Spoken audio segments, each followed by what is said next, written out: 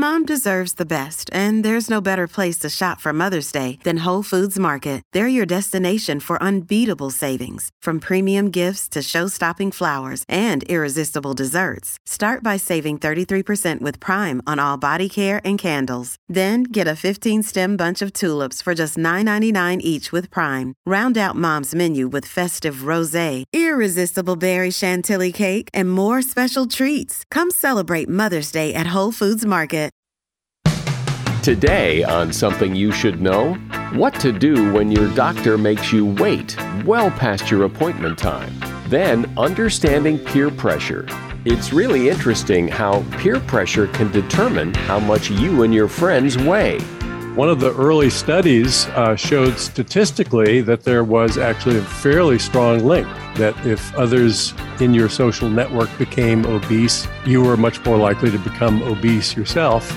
Also, why do you just click with some people but not others? And shyness.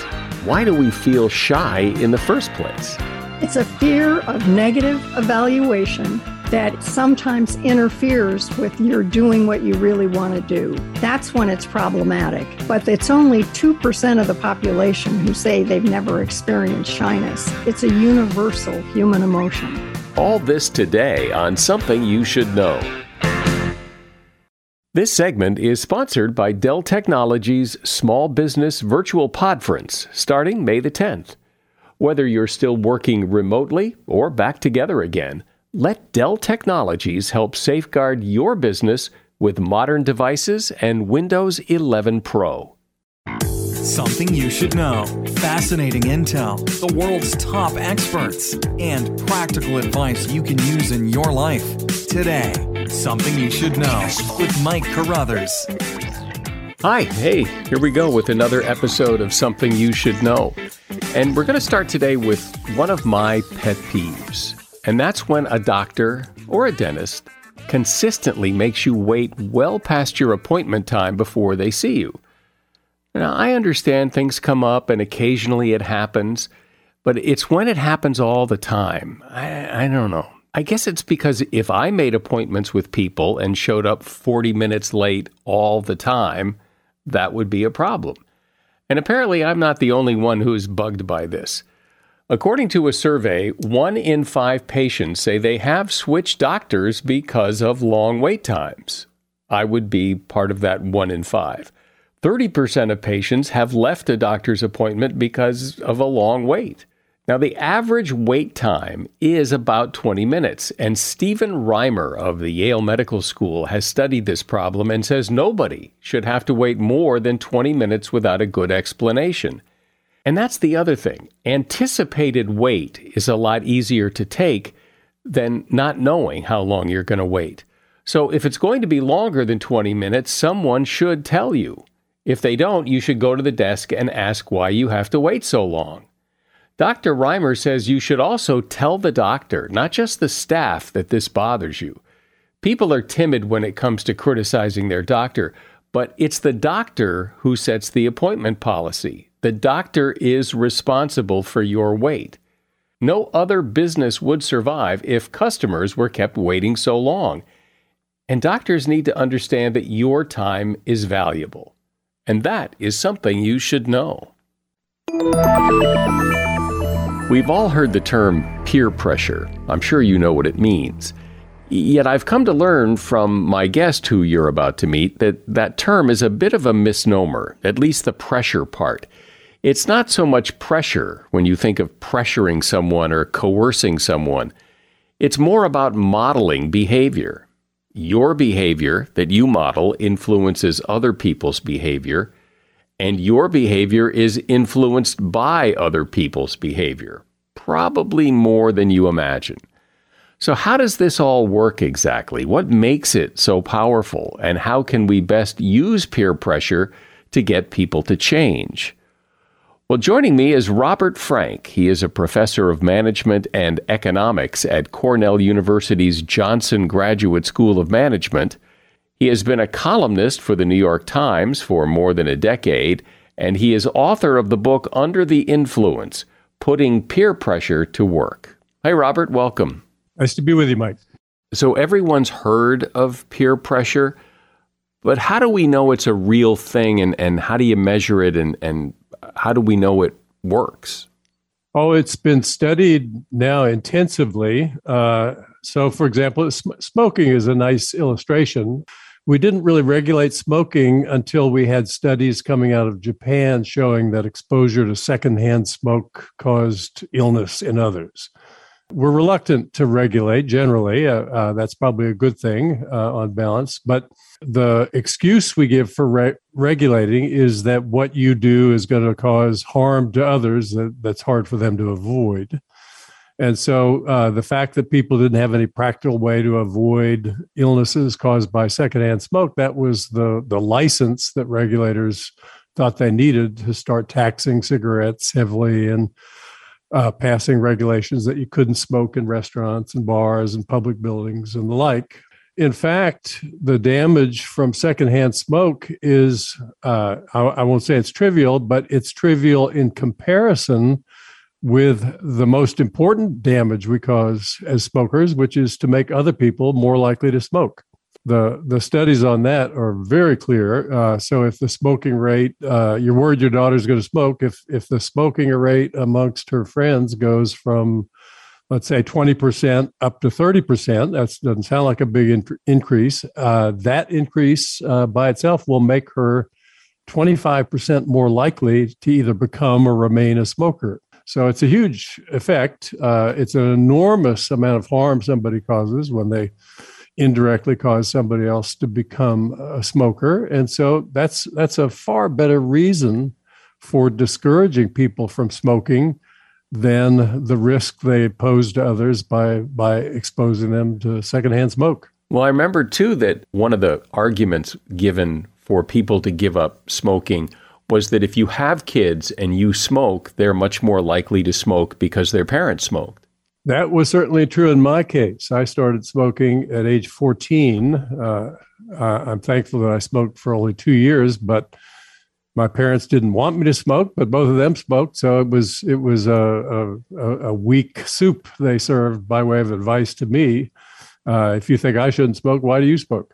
Because I'm an adult. That's what I heard anyway. Exactly. Yeah, because I'm an adult. I don't want to spend too much time on the smoking example, but what I find so fascinating is that today, secondhand smoke irritates almost everyone. You know, we don't want to be around cigarette smoke. It smells bad. It's annoying, but it didn't used to be. I mean, people's houses smelled. Airplanes were horribly stuffy with cigarette smoke, and nobody seemed to care. And now they do. We adapt very quickly to just about anything. There are studies showing that most people say they'd rather be killed in an auto accident than to survive and be a paraplegic. It is devastating to suffer an injury like that, to be sure. But what is surprising to most people is that when paraplegics are studied about a year after their accident, they display a very similar mix of moods and emotions to what they'd experienced before their accidents. They're not happy about having been injured, to be sure, but it's not as big an effect psychologically as people would anticipate. We adapt very quickly to all sorts of circumstances. So if the place smells bad, we adapt quickly to it. Yeah, that's what we do. But peer pressure implies pressure. I mean, like not only am I modeling this behavior, I'm pressuring you to change yours. No, in my understanding of the term, it doesn't mean that. I've been thinking about this sort of influence for a long time. I think one of the most interesting early examples that got me thinking about it was from an Alan Funt film. He was the old candid camera impresario. He would put people in odd situations and film how they'd react. So he posted an ad for a really good sounding job. It paid well. It didn't have very difficult to fulfill requirements. It involved travel and meeting interesting people. So, of course, a lot of people wanted to sign up for interviews for this job. He booked appointments. And in the film, we see a guy arrive for his interview. He's shown into a waiting room. There are 4 other people already sitting in there waiting. He sits down with the other 4. The film zooms in on the late arrival's face, and his expression goes from one of complete impassivity to a look of grave concern, alarm. How would I describe it? The camera pans back, and we see that the reason he's alarmed is that the other 4 have, at no apparent signal, stood up. They're taking off all their clothing. And finally, we see him tip. Psychologically, he shrugs, he gets up, and he takes off all his own clothing. And the scene ends. We see all 5 of them standing there naked, waiting for what comes next. And I think the impulse is to think, what an idiot. He was so easily swayed by the example of these peers. Look, he wanted this job. He didn't know what the drill was. He was the last to arrive amongst the 5 of them. If anybody knew what the drill was going to be about, it was they. They thought it was worth going through the next steps. Is it so obvious that he was making a foolish decision to mimic what they were doing? I certainly wouldn't be prepared to argue for that position. So the term peer pressure really isn't accurate. It isn't pressure. It's not trying to force someone to do something, because if those people in the waiting room were sitting there fully clothed and told this guy, really, come on, take your clothes off, and pressured him to do it, he'd leave, he'd run. Yeah, I think that's a good point. Yeah, I hadn't thought of it to put it that way, but it was the fact that they thought it was worth doing that was so compelling to him. So what are some other examples, especially ones that maybe we're not aware of peer pressure at work? One of the demonstrations that surprised me most, the question was, does the amount of weight you gain depend upon the amount of weight gained by others around you? One of the early studies showed statistically that there was actually a fairly strong link, that if others in your social network became obese, you were much more likely to become obese yourself. But the most convincing demonstration of that, to my eye, came from a military study. And what they showed was that if somebody were stationed to a new post in which the obesity rate in the new county was 1% higher than the county they'd just left, then all the adult members in that military family were 5% more likely to become obese in the new location. It was just an eye-opener to see that study. To me, I had no idea that obesity would be contagious in that way. And it's so unconscious. It's not that someone is trying to get you to eat more or suggesting that you eat more. It's just being around people who eat more, then you're likely to eat more and gain weight. And there have been studies of drinking among students. The students are paired randomly with roommates at one college. They have evidence on whether the roommates with whom they were paired were drinking significant amounts of alcohol in high school. The students who were paired with such roommates had dramatically lower grade point averages in their second year in school. The influence of living with substantially heavy drinking roommate was quite profound in terms of measurable outcomes for those students. It's so interesting to hear that, because it doesn't feel like that. I don't feel like I'm being influenced by people around me in things like how much they drink or how much they eat, nor do I think I'm influencing them. But clearly, from what you're saying, that is going on. I advise my students, look carefully at the people who work at the company you're thinking of joining, because you're going to become more like those people. If you think, oh, this job pays well, I'll pay off my student loans in a hurry and then move somewhere else. In the process of being there 5 years, you're going to become a lot more like those colleagues of yours. If you think they're admirable people, they're the kind of people you'd like to become more like, then well and good. But oftentimes people take those jobs knowing that they're going to be amongst people they don't admire. And I think they overlook the effect that is likely to happen, which is they'll become more like them. We're discussing the science of peer pressure, and my guest is Robert Frank. He is a professor at Cornell University's Graduate School of Management, and he is author of a book called Under the Influence: Putting Peer Pressure to Work. If you have to hire someone, what's the best way? Referrals? Well, maybe that could work. But just because somebody knows somebody who knows you doesn't necessarily mean they're qualified. Or you could pull out that file of random resumes that came in during the last 6 months. Maybe there's somebody in there. Maybe. Now, if you're hiring, you need Indeed. Indeed is your matching and hiring platform with over 350 million global monthly visitors, according to Indeed data, and a matching engine that helps you find quality candidates fast. As a business owner, I've found that hiring the right people, well, there's just nothing more important. Don't leave it to chance or a referral or a random resume. Use Indeed. In the minute I've been talking to you, 23 hires were made on Indeed, according to Indeed data worldwide. Indeed's matching engine is constantly learning from your preferences. So the more you use Indeed, the better it gets. And listeners of this show will get a $75 sponsored job credit to get your jobs more visibility at Indeed.com/something. Just go to Indeed.com/something right now and support this show by saying you heard about Indeed on Something You Should Know. Indeed.com/something.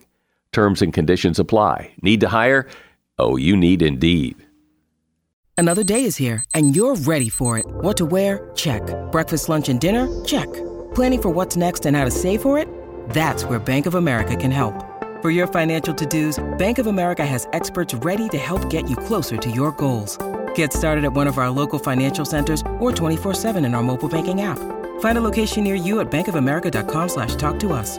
What would you like the power to do?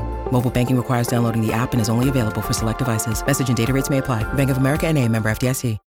So, Robert, one of the things about peer pressure when it comes to parenting, for example, is that we hear that, peers can have a greater effect on kids than their parents. Is that true? Oh, I think there's some support for that idea for sure. Your parents do influence you as well, but the people who are most like you, that you spend most of your time with, that's the strongest influence on your own behavior. And by the time you're out of the house and in school, that's 8 hours a day, 7 to 8 hours a day. You're not with your parents. The hours after school, mostly you're not with them either. You have a dinner hour with them, short time at breakfast. Most of the time, as a kid, you're not with your parents. So it's not at all surprising that the quantitatively biggest impact on behavior would be from others besides parents. Often it seems that peer pressure is, it's just so random. The influence just happens. It's why your mother didn't want you hanging around with the wrong crowd, because you were with them, their influence would rub off on you and you would behave like them.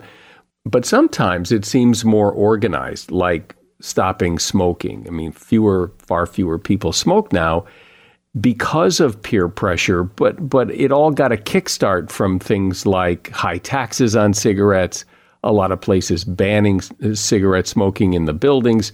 That kind of pushed it along. And in so many other domains where peer behavior is known to have a huge effect, we should do more of that. So solar panels, it would be good if more people adopted them. And in fact, we do encourage people to take that initial step by subsidizing the adoption of solar panels. And that's something that's highly contagious. We've got studies that show how dramatically the number of installations in a neighborhood rises when there's been one random new installation that other people see. Mostly, though, we've been talking about big things: drinking, smoking, drugs, solar panels. It's an expensive investment. But does this all work on every level? In other words, if you hang out with kind people and watch them being kind, you're more likely to be kind, but it's really kind of hard to put your finger on kind as opposed to smoking or drinking. Yes, it works on every level that has ever been studied. And if somebody doesn't believe that, let's see some evidence to the contrary. I've not seen any evidence at all that peer behavior of any type that we can measure has no effect on other people in the group. That evidence either is well hidden or it doesn't exist. Do you know if peer pressure is the same in all cultures, or is it particularly a Western thing that peer pressure has so much importance and significance? I have not conducted any systematic study of the strength of peer influence in the U.S. as opposed to other places, but my strong expectation would be that this is a deeply rooted component of human nature. It would be astonishing to me if the process were fundamentally different in other places, but I have to say I don't have any evidence to back that up. What's so interesting about this is that peer pressure just has to happen. You can't force it on somebody. You just have to model it. It has to be something that's very organic in daily life as opposed to a goal. Like we're going to change his behavior by pressuring him. I think when people feel pressure to change, they often resist. So it's often counterproductive to pressure people in that overt way. But the whole point of thinking systematically about the importance of peer pressure is to get people to change their behavior. Right now, people behave as if their own behavior has no influence on anybody else. I think it's because it's such an organic process, because it operates so much out of awareness, we greatly underestimate the effect our own behavior has on others. And again, sometimes our own behavior is a good example for others, and we'd like to see more of that. Other times, as in smoking and excessive drinking and other asocial behaviors, it has a negative influence. We'd like to see less of it in those cases. And it's perfectly within our grasp to encourage more of the behaviors that have beneficial spillovers and discourage the ones that have negative ones. Are there any other examples? The one you gave about solar panels, like when one house puts solar panels on the roof, it drastically increases the chances that other people in that neighborhood would do the same thing. Are there other examples like that that's kind of keeping up with the Joneses, I guess? But yeah, it's very difficult to find a domain where there wouldn't be ready evidence of that. One of the ones that's related to the solar panel example would be the adoption of hybrid cars. The interesting case study to my eye is the comparison of the Honda Civic hybrid and the Toyota Prius hybrid. They were introduced at about the same time. The Prius was different from the other Toyota cars of the same size. It had a completely distinctive shape. If you were driving one of those, everybody knew at a glance you were driving a hybrid. The Honda Civic hybrid looked exactly like the Honda Civic non-hybrid, the one with the gasoline engine. And what happened in the wake of the introduction of those two cars was that sales of the Prius took off like a rocket ship. They spread like wildfire. People saw that other people were driving hybrids. That was some people call it virtue signaling, but it was a behavior that the community generally approved of. We like conservation. We like steps that reduce people's carbon footprints, and people were eager to climb on board that train. They would have climbed on board the Honda Civic train if they'd known about it, but they couldn't tell by looking at it that there even was such a train. Can you think of an example of peer pressure where if I thought about it at the time, I would realize, oh, this is peer pressure, and maybe not fall for it? So you're out early on a Saturday evening. You're looking for a place to eat. There are two restaurants. You're in an unfamiliar city. There are two restaurants. You walk by. There are several diners seated, talking animatedly in one of them. The other one's empty. Which one do you go to?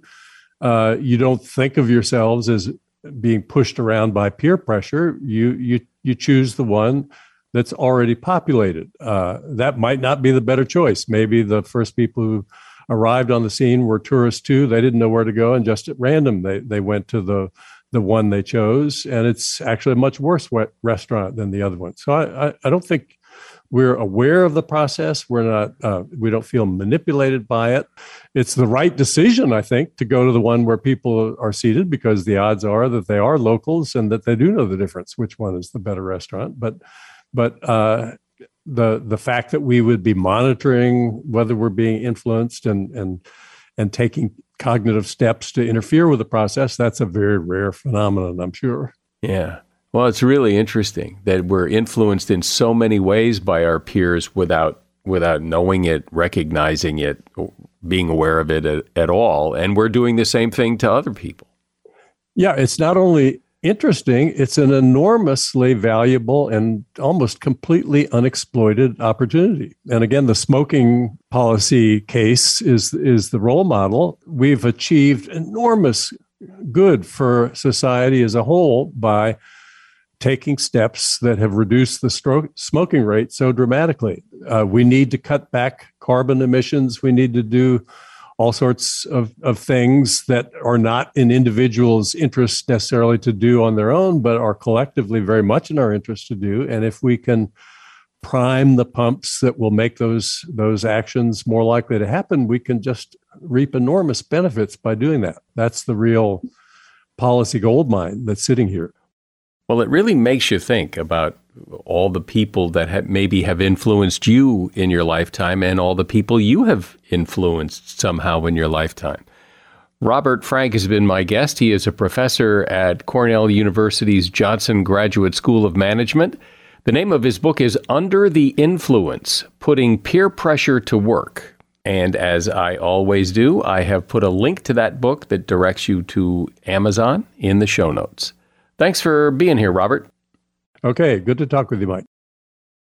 Look, Bumble knows you're exhausted by dating.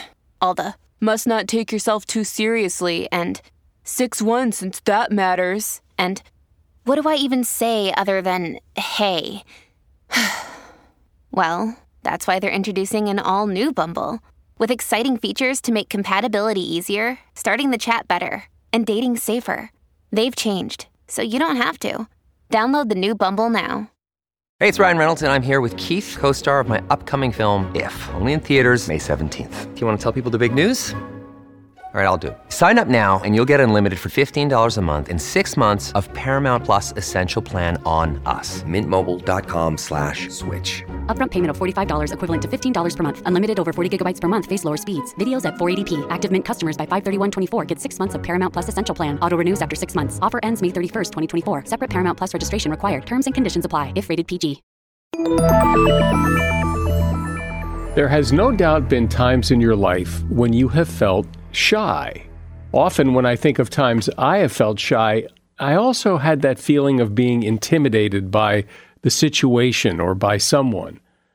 So everybody feels shy sometimes, and some people feel shy a lot of the time. So what is shyness? What's the difference between a shy person and an introvert? How do you make sure shyness doesn't become a problem? Here to discuss all this is Lynn Henderson. Lynn is the founder of the Social Fitness Center and the founder and co-director of the Shyness Institute. And she's author of the Shyness Workbook. Hi, Lynn. Welcome. Thanks so much, Michael. Glad to be here. So everybody knows what shyness is and what it feels like, but how do you define it exactly?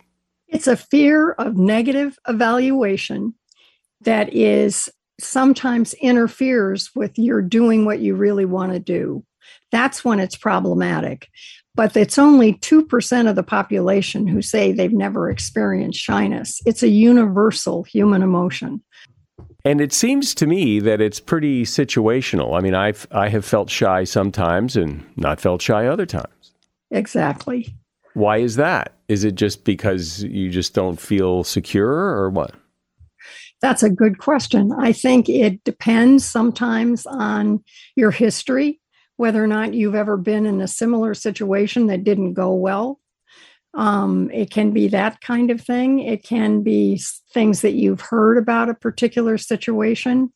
I mean, it's usually getting past shyness is usually debunking that, sort of getting into the same situation and finding out that it usually goes quite well. So does shyness serve a purpose? It seems like it's kind of protective in a way. Well, yes, and you had wondered about the origin of shyness, and I think it is left over in evolution for predator detection. And I think it's just exaggerated, and it's not usually going to happen what you're afraid of in real life, because even if the situation doesn't work out as well as you hope, it's very seldom a disaster. And the other thing we do with people is we teach them compassion imagery and that sort of thing that they can also use to support themselves, or even imagining that a good friend is by your side when you're trying something new.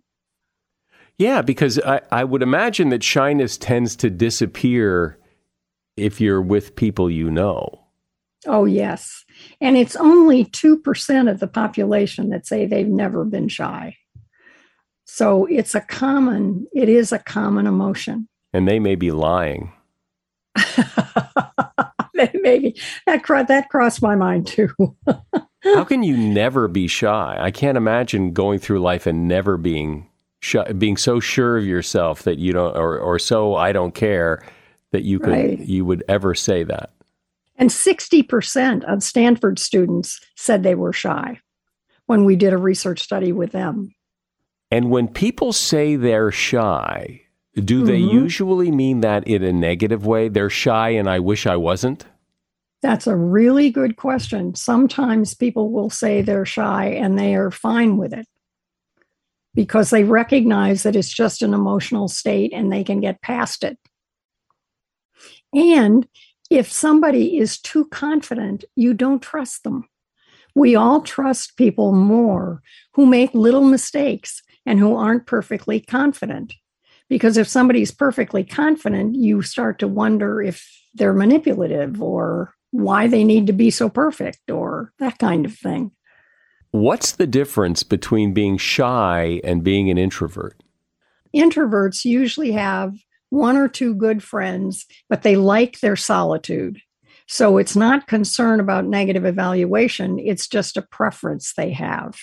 And they need to be by themselves to sort of restore their energy. But it's not a concern about negative evaluation. And so what is the prescription for shyness? I mean, it does seem, as you just pointed out, it can be charming. Maybe it's not something you fix. Maybe it's fine the way it is. Yeah. I mean, I think often that's the case. And particularly people one of the issues or one of the problems sometimes is that people who are very attractive and who feel shy often look snooty. People misread the shyness as snootiness. And of course, that doesn't even occur to them.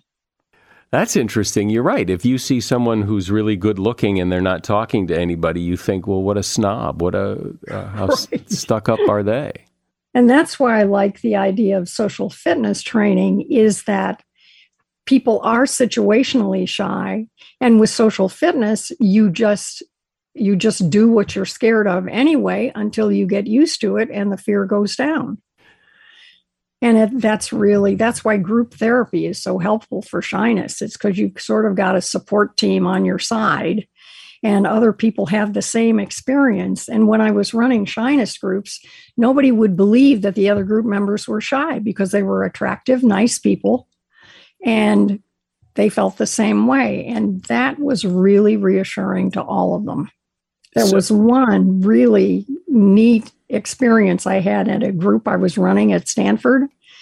And one of the fellows wanted to ask somebody out and he was afraid to do it. The group encouraged him to do it. He did it. Then he came back and he said, oh my gosh, now I have to go on the date. I'll be a basket case and she'll reject me. And one of the fellows in the group said, well, why don't you just tell her you're feeling shy? And he said, are you kidding? She would be so critical of me. And he said, well, you could try it. So he did. He tried it.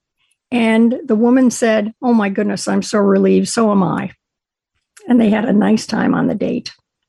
Well, it does seem oftentimes, just thinking of experiences I've had, that I'll walk into a room and feel shy right away, but it goes away pretty quickly. Yes. And sometimes when somebody's problematically shy for a while, they also say negative things to themselves, like, I won't be able to do this, or it's going to be too hard. And in groups and that sort of thing, we can practice more supportive self-talk. Oh, I've seen you do it before. I know you can do it. I'm going to have your back. I mean, that kind of thing, supportive self-talk doesn't occur to them sometimes when they're feeling shy and self-critical about it.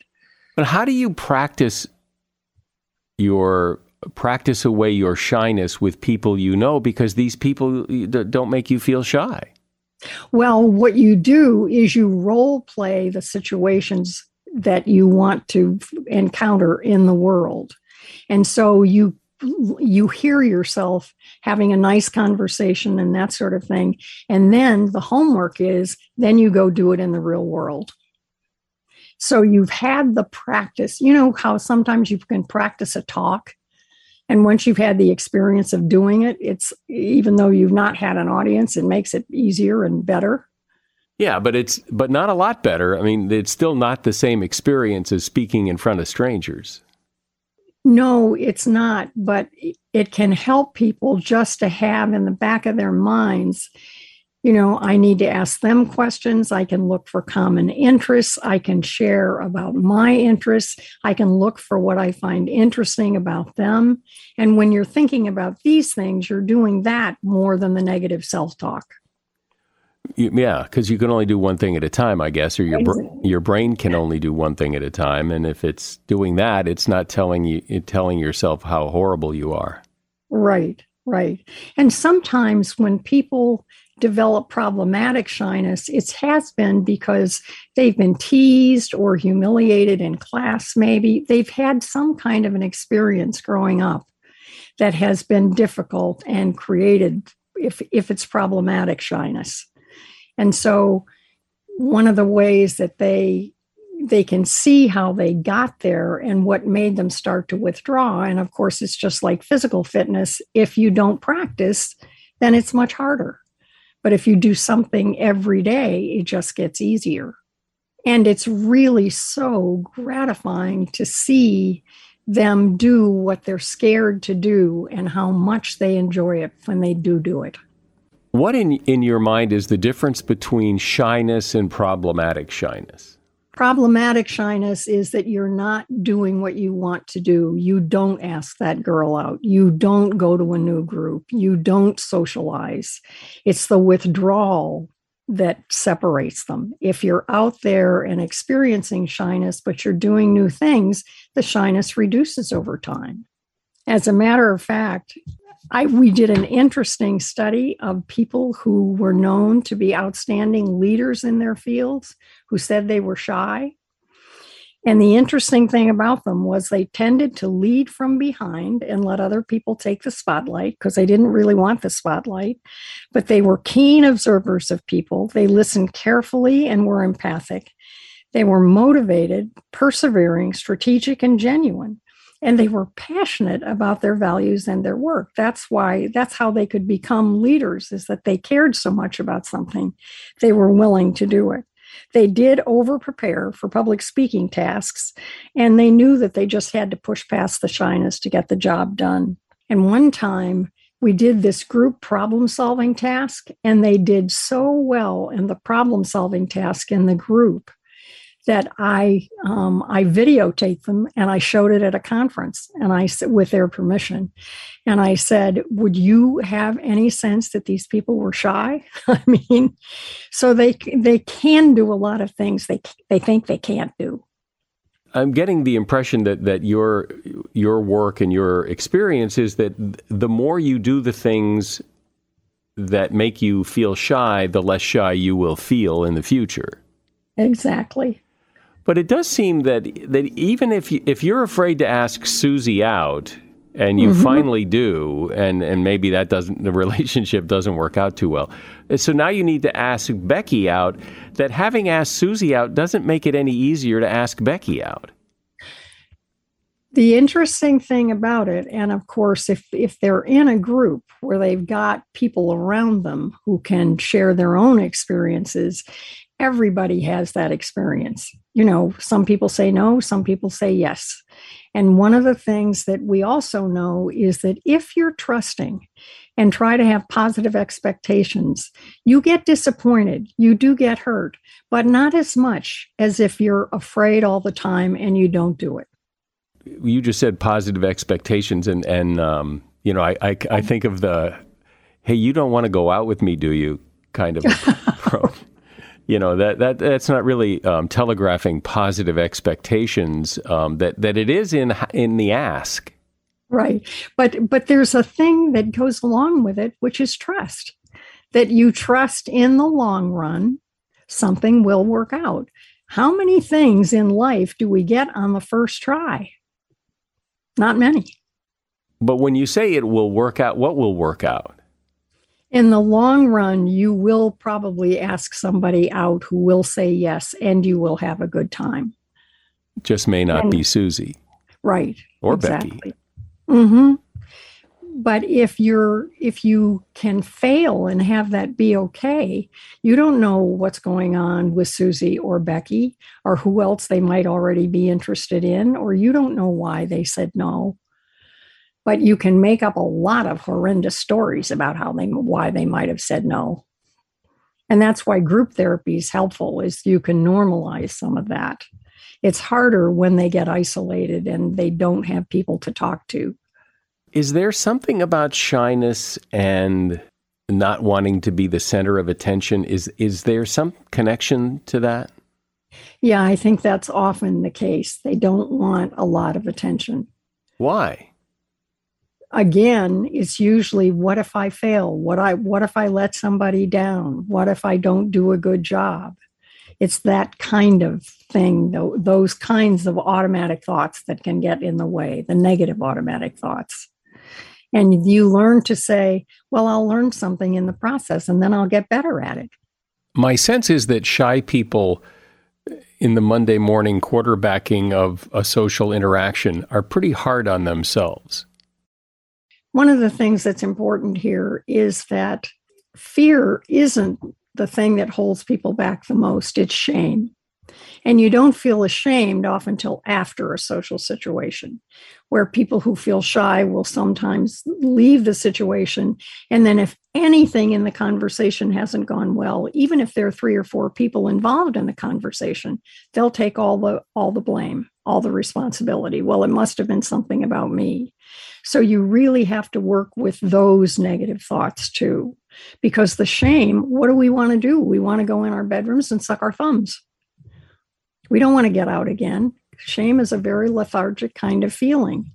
And yet it's also universal. And when they begin to understand that social anxiety is universal, shyness is universal, shame is universal, then all of a sudden they think, well, I'm not alone. And you don't have to be in a shyness group to experience shame. Well, on one hand, it's encouraging to hear that the more you push past your comfort zone and make an attempt to be social, the easier it will get. But as hard as it might be, you've got to just get up the nerve to go out and give it a try and meet people. And they need to make friends, which they can do. They tend to be, when they start working on things, they tend to do very well. We had a lot of Stanford students in our early groups. And these guys would have been, working on their PhDs and hadn't talked to a woman in years. And they'd come into the shyness clinic and they'd say, oh my gosh, I'm never going to be able. And of course they were.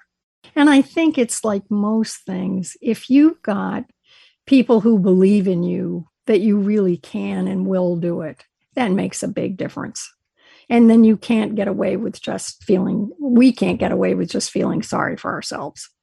Is shyness particularly problematic when it comes to romance? Is that where it rears its head mostly, or is it lots of different situations? It's lots of different situations. And it depends on any situations from your past where you felt let down and disappointed, and then you didn't try again. But I think some people are shy about dating. Some people are shy about work and meetings and that sort of thing. Some people are only shy about public speaking tasks. So everyone's been in the situation where you're at a party or you're at a function and you see someone you want to talk to, but you don't. There's something that holds you back from saying something. Is that shyness? Well, if it has to do with a fear of negative evaluation, that the person's going to respond badly, then it's probably shyness. Yeah. It's because the shyness is mostly related to the fact that they're not going to get the outcome they hope for. And they don't have enough of a learning model that they're going to just keep learning and all of that is okay. I remember somebody saying, that shy people are concerned about what other people think and evaluating them negatively. And you know what other people are thinking? Nothing. They're not thinking about you. They're thinking about themselves, and they're not negatively evaluating you. They're probably more worried that you're negatively evaluating them. Mm-hmm. Mm-hmm.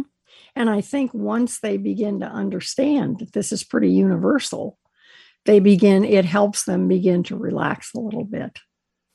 That's got to help when you realize that you're not the only one, that everybody has moments like this, and that there is comfort in numbers. That's really true. That's really true. I think when they understand that better and they just understand that it's part of life. Well, I think a lot of us think of shyness as like a character trait, like, he's tall and he's kind of shy. But shyness can be a real problem, so it's good to hear that if it is a problem, you can do something about it. And even if it isn't a problem, it's nice to know that everybody has dealt with this and that we all struggle with it at some time or another. Lynn Henderson has been my guest. She's founder of the Social Fitness Center and co-director and founder of the Shyness Institute. The name of her book is The Shyness Workbook, and there's a link to it at Amazon in the show notes. Thanks, Lynn. Oh, well, it was fun to talk to you. I'm sure we've all had that experience, when you just click with somebody. Not just in romance, but it happens in friendships, it happens in business relationships, and it sort of feels like magic. So what is it? What's going on? Well, research about people who click indicates that these encounters are actually more important than we once imagined. If a relationship does develop after you clicked, it is often more meaningful and passionate than if you didn't click right away. So what makes people click? Well, much of it is a mystery. But interestingly, a few things do seem to pop up. Shared adversity, for one. People who have been through similar tough times often click. Vulnerability. When you share your true self with someone, it is often reciprocated and a bond is immediately formed. And proximity. In a college dorm room, for instance, people are twice as likely to click with the person in the next dorm room than they are with the person 2 doors down. And the chances of clicking drops 50% with each door farther down the hall. And that is something you should know. One of the things that helps a podcast stay very visible is when people subscribe to listen or follow it. I know the industry is trying to change the terminology from subscribe to follow, but people still say subscribe. And all that means is it's free. And all it means is that once you subscribe, then the episodes are sent right to your device so you can listen to them as soon as they're available. It really helps us, so please, if you haven't already, become a subscriber or follower to this podcast. I'm Mike Carruthers. Thanks for listening today to Something You Should Know. The Bigger Pockets portfolio of podcasts are worthy of your investment. We're having a real conversation as real estate investors. New episodes available every day. It's important to buy where it makes money and not necessarily where you want to travel to. Bigger Pockets, On the Market, Rookie Real Estate, or Money Podcast. The purpose of flipping is to create more cash so then you can reinvest into other types of properties. The Bigger Pockets Podcast, on YouTube or wherever you listen.